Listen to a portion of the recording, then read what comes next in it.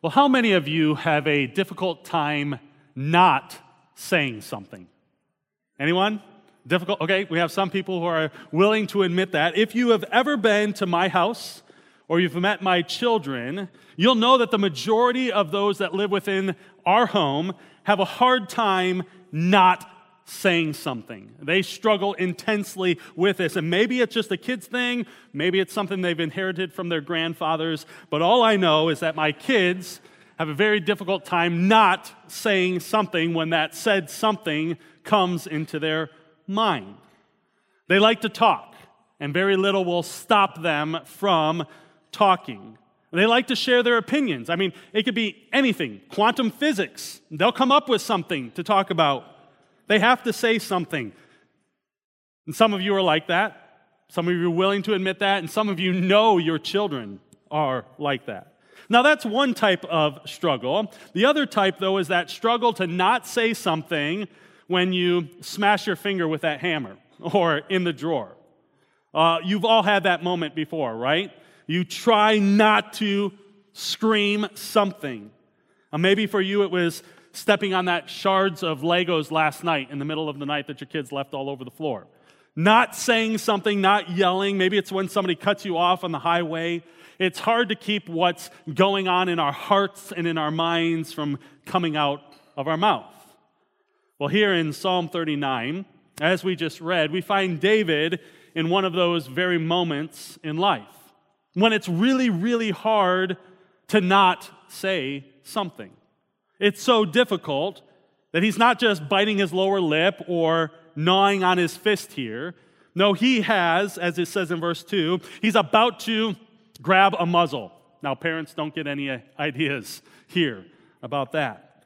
The situation David finds himself in, which we aren't specifically informed of here in this psalm, is one that has brought him to a point of needing to keep his tongue, to hold his peace. Most commentators note that this psalm is connected to both the two psalms that come before it, Psalm 38 and 37, as well as the one that comes after it, which will be our text next week in Psalm 40. Just a cursory reading of those psalms, we can see the connections that take place between them. In Psalm 37, David is perplexed with the apparent prosperity of the wicked while the righteous are being afflicted. As we saw last week in Psalm 38, David acknowledges both his guilt because of his sin as well as the wrongdoing of his enemies toward him. Now, here in Psalm 39, we hear a new vantage point from David as he bemoans not only the difficulties of life, but also the apparent vanity of life here on earth. Whatever the circumstances might be for David, whether it's the effects of his own sin or the attacks of the wicked, the truth is David's struggling. Life is not going well for David. And it's here, if I'm honest with you, I'm kind of glad we don't know the specifics of David's situation. For I don't know if you're like me, but when I know the specifics of a situation, I can often easily excuse myself because my situation is so different. So whatever David says here is really not all that relevant to me, because if David was in my shoes, for sure he would respond differently. I mean, whether that be good or bad. You see, friend, the reality is we don't need to know exactly what David is going through right here in this psalm, because the truth is, as humans, we are just like David. Our hearts are prone to wander. The emotions that life conjures up in our deceitful hearts are just as raw as what we hear from the lips of David here, which is why the Psalms are so helpful for us. The Psalms are, as Sam Storms explains, a never-ending reminder that God welcomes our deepest desires. He welcomes our most unnerving fears, our anxiety, our adoration, our celebration, and even our confusion. Psalm 39 is a case in point. So when we read a psalm like this, we realize we aren't alone in our distress. We aren't alone in our difficulties. The psalms seem to just get us, don't they? Matter of fact, Athanasius, one of the early church fathers, wrote this of the Psalms. He said, "Whatever your particular need or trouble, from this same book, you can select a form of words to fit it." And then he continued on to say, "So that you learn the way to remedy your ill." So you can find words to fit your situation, but you also learn a way to remedy your ill. You see, while the Psalms seem to get us, they don't just leave us there in our angst or our disappointment. Rather, they give us words to cry out to God, and as we declare our desperate dependence, our frustration and our fears, our faith is built. One author said that the Psalms are a school for our souls. Another said the Psalms are a gymnasium in which we go for daily workouts, keeping ourselves in shape for a life of spirituality. And see, it's to that end of being built up in our faith, that I believe God wants to use this psalm in our lives this morning and then throughout this week as well. I believe He wants to show us how the distress and the brevity of life leads us to our only source of hope in life, to Himself, to God, even in the midst of His discipline. So that's the big idea that we get from Psalm 39. The distress and brevity of life leads us to our only source of hope in life, to God, even in the midst of His discipline. For as we already sang this morning, He is our hope in life and death. Because the truth of the matter is, life doesn't always go as planned. It doesn't always go as hoped for. And we look around our world today, and we see the wicked prospering. We wonder why. Why is that the case? And how come? We then look into the mirror and we see the face of one who's being disciplined, rightfully so, for we know our own unrighteousness, but yet this rebuke seems to be so unfair and even meaningless. So the question arises, when life is less than hoped for, when it doesn't go as planned, where is our hope? When life doesn't go as you planned, where is your hope? Well, let's walk alongside David this morning here in Psalm 39 as he wrestles with this question in the midst of his distress, in the midst of his doubts. In the first 3 verses of this psalm, we find David reflecting on the distress of life. Let's read these verses again. "I said, I will guard my ways that I may not sin with my tongue. I will guard my mouth with a muzzle so as long as the wicked are in my presence. I was mute and silent. I held my peace to no avail, and my distress, it grew worse. My heart became hot within me as I mused. A fire burned, and then I spoke with my tongue." The circumstances of David's life have brought him to this point of frustration and angst. It's so bad that he's doing all he can to just keep his mouth shut, to not say something at all. And as I said earlier, we don't know the specific details David finds himself in, but we've all shared these types of moments in life. And maybe it was something that was done at work. Maybe it's something that was done at home, the neighbor blowing all those grass clippings again on your yard. We know what it's like to get frustrated when someone does something to us. And that might be the core of David's frustration here, but as we continue, I think what we'll come to find is that it's not so much what others have done, but just the way things are in life. Now notice at the end of verse 1, the wicked are present, however, they don't really seem to be the target of David's angst here. Oh, they certainly play a role, but they're not central. And we see this more clearly in the upcoming verses. However, before we even get there, we can come to this conclusion because we know the propensity of the human heart already. And from the very first pages of Scripture, in Genesis 3, we learn that mankind has been on this quest to become like God, knowing good and evil. And in doing so, we as humans have rebelled against His good, right, and perfect ways. that would lead us to abundance, that would lead us to a life that is flourishing. But instead, we think life is best ruled by us. And yet, as that garden scene in Genesis 3 reveals, when we try to rule our own life, the end is destruction. Like Adam and Eve, we will certainly place the blame on others for messing up our life.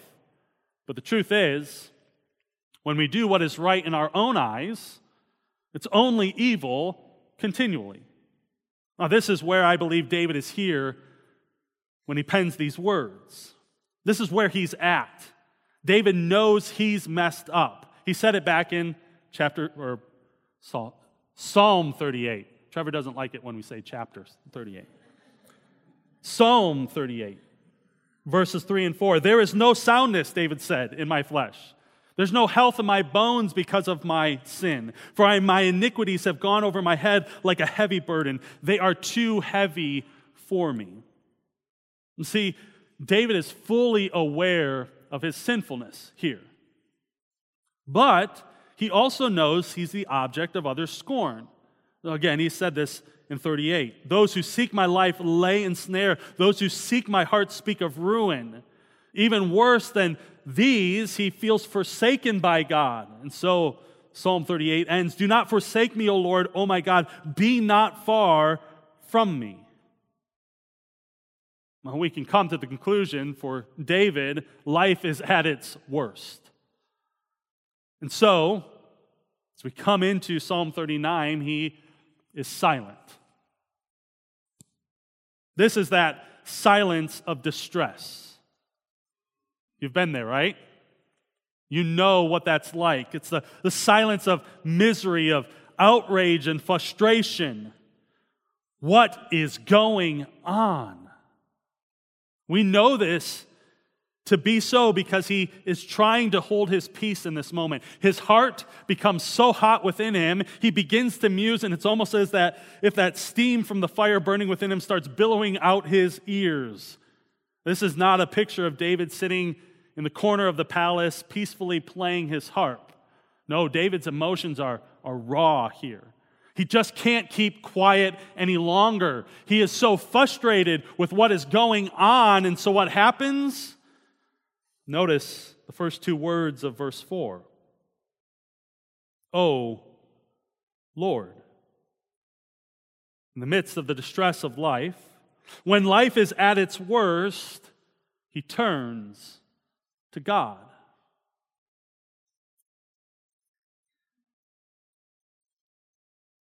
How about you? When life is at its worst, when you feel the distress of life, where do you turn? In spite of the muzzled mouth, the hot heart, David turns to the Lord. And yet, notice what he says here in verse 4. Let's read these verses again. O Lord, make me know my end and what is the measure of my days. Let me know how fleeting I am. Behold, you have made my days a few handbreadths, and my lifetime is as nothing before you. Surely all mankind stands as a mere breath. Surely a man goes about as a shadow. Surely for nothing they are in turmoil. Man heaps up wealth and does not know who will gather. Well, having just mused over the distress of life, David turns to the Lord here, but it isn't filled with words of faith or trust at this point. Rather, we hear more frustration from David. Frustration at the brevity of life. This moment of utter exasperation, what David cries out to God is somewhat surprising, isn't it? We're used to hearing his quick turn to, my hope is in you. I have faith in you, God. But in this moment, this is all he's got. In this moment, all he can say is, look at life. It seems pointless, meaningless, so short. Again, this is why the Psalms are so helpful for us. They help us know it's okay to not always be okay. They help us to know it's okay to just pray what we got. Whatever it is in that moment of despair or resentment, God welcomes it. Here, David, in essence, is crying out, what am I supposed to make of all of this, God?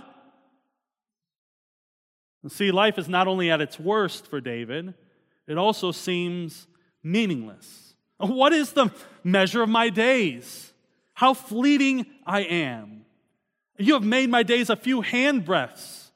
Is it as nothing before you? Oh, surely all mankind is as mere breath.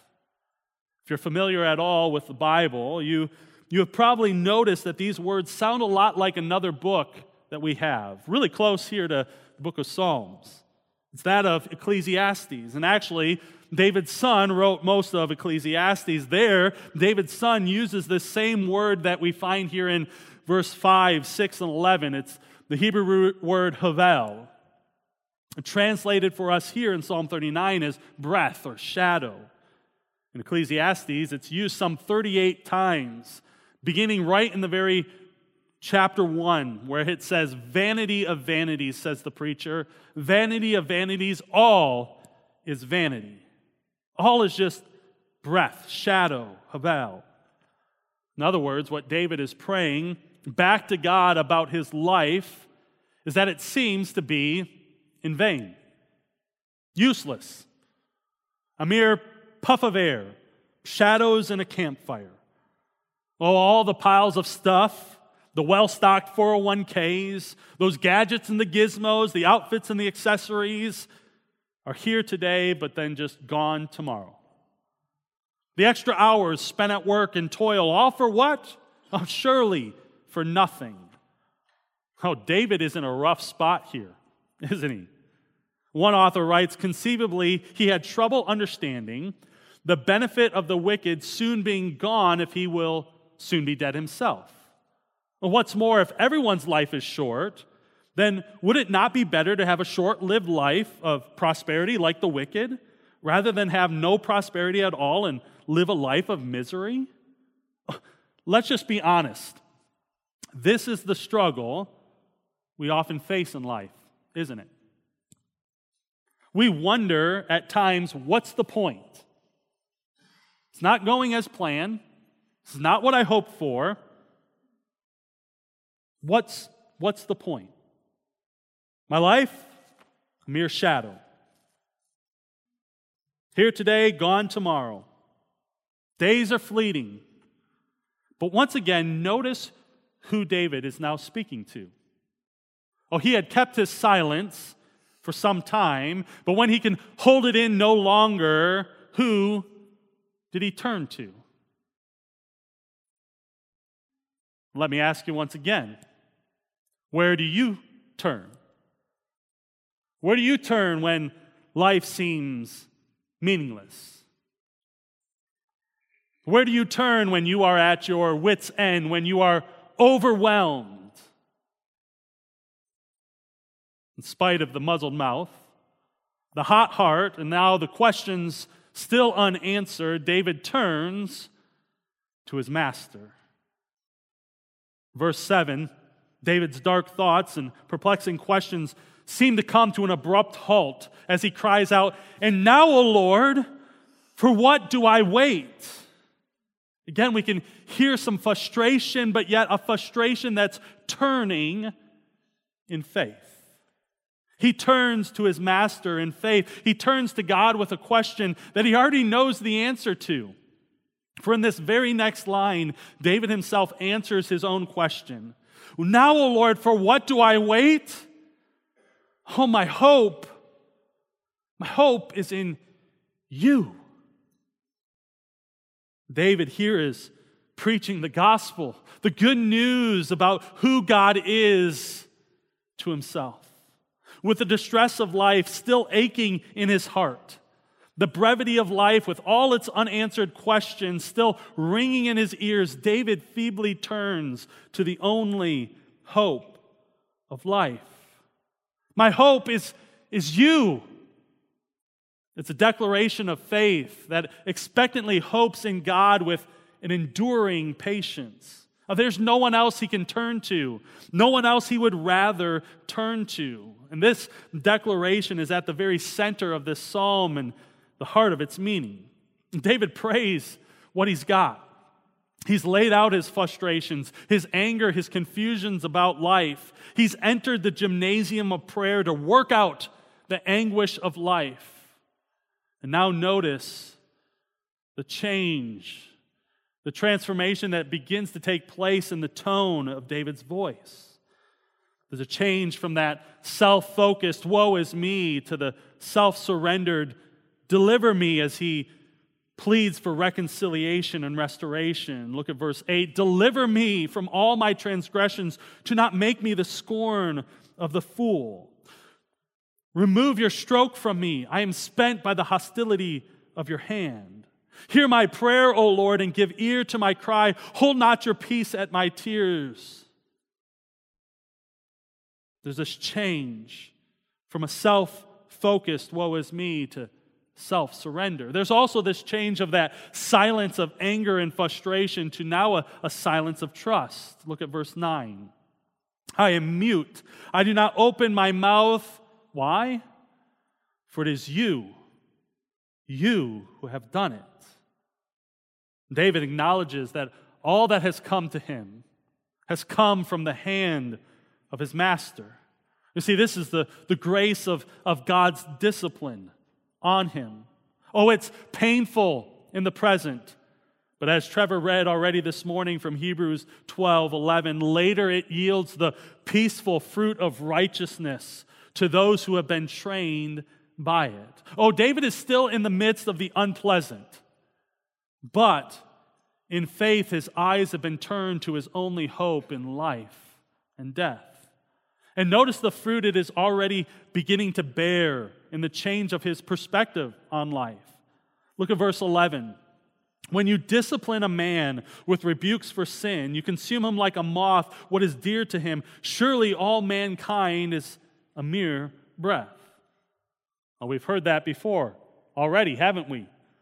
Up there in verse 5, it ends the same exact way, and yet now it comes from a softer heart and voice, from one who is being trained to renounce ungodliness and worldly passions and to wait for that blessed hope. If in verse 5 there was an edge in his voice of despair and discontentment, now in verse 11 there's this sense of a calm and humble desperation and dependence. He knows this has come from God. It is you who have done it. You've disciplined me, you've rebuked me, and surely I am as nothing. He still knows that his time here on earth is short, but he also remembers that this world is not his home. He's just passing through. He's a sojourner, a guest like all his fathers. Verse 12. He's a stranger in exile here on earth, and his desire is for a better country that is a heavenly one. Therefore, as the author of Hebrews writes in chapter 11, God is not ashamed to be called his God, for he has prepared for him a city. You see, David is looking forward to something better. David's eyes of faith are set on the one who is his hope in life. What he knows about that person outweighs what he does not know about his problems. What he knows about God outweighs what he does not know about what is happening in life. How about you? Where is your hope? Where do you run when life seems meaningless? Oh, the psalmist shows us we can go to God with whatever we've got. In those moments of distress, when life seems meaningless, we can go to God, and in that moment, he starts to build our faith.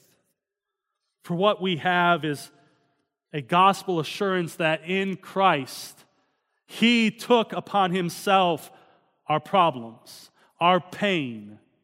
He took upon himself our distress. And so, friend, The good news here for us this morning is that if you have never placed your faith in Christ alone, repenting of your sin and your self-righteousness, the call to respond to God in faith, to cry out, "My hope is in you," is firmly established with this assurance that Christ is our hope in life and death. You don't have to wonder. You can know with an assurance that Christ is your hope. And so I encourage you, friend, to turn to Him this morning.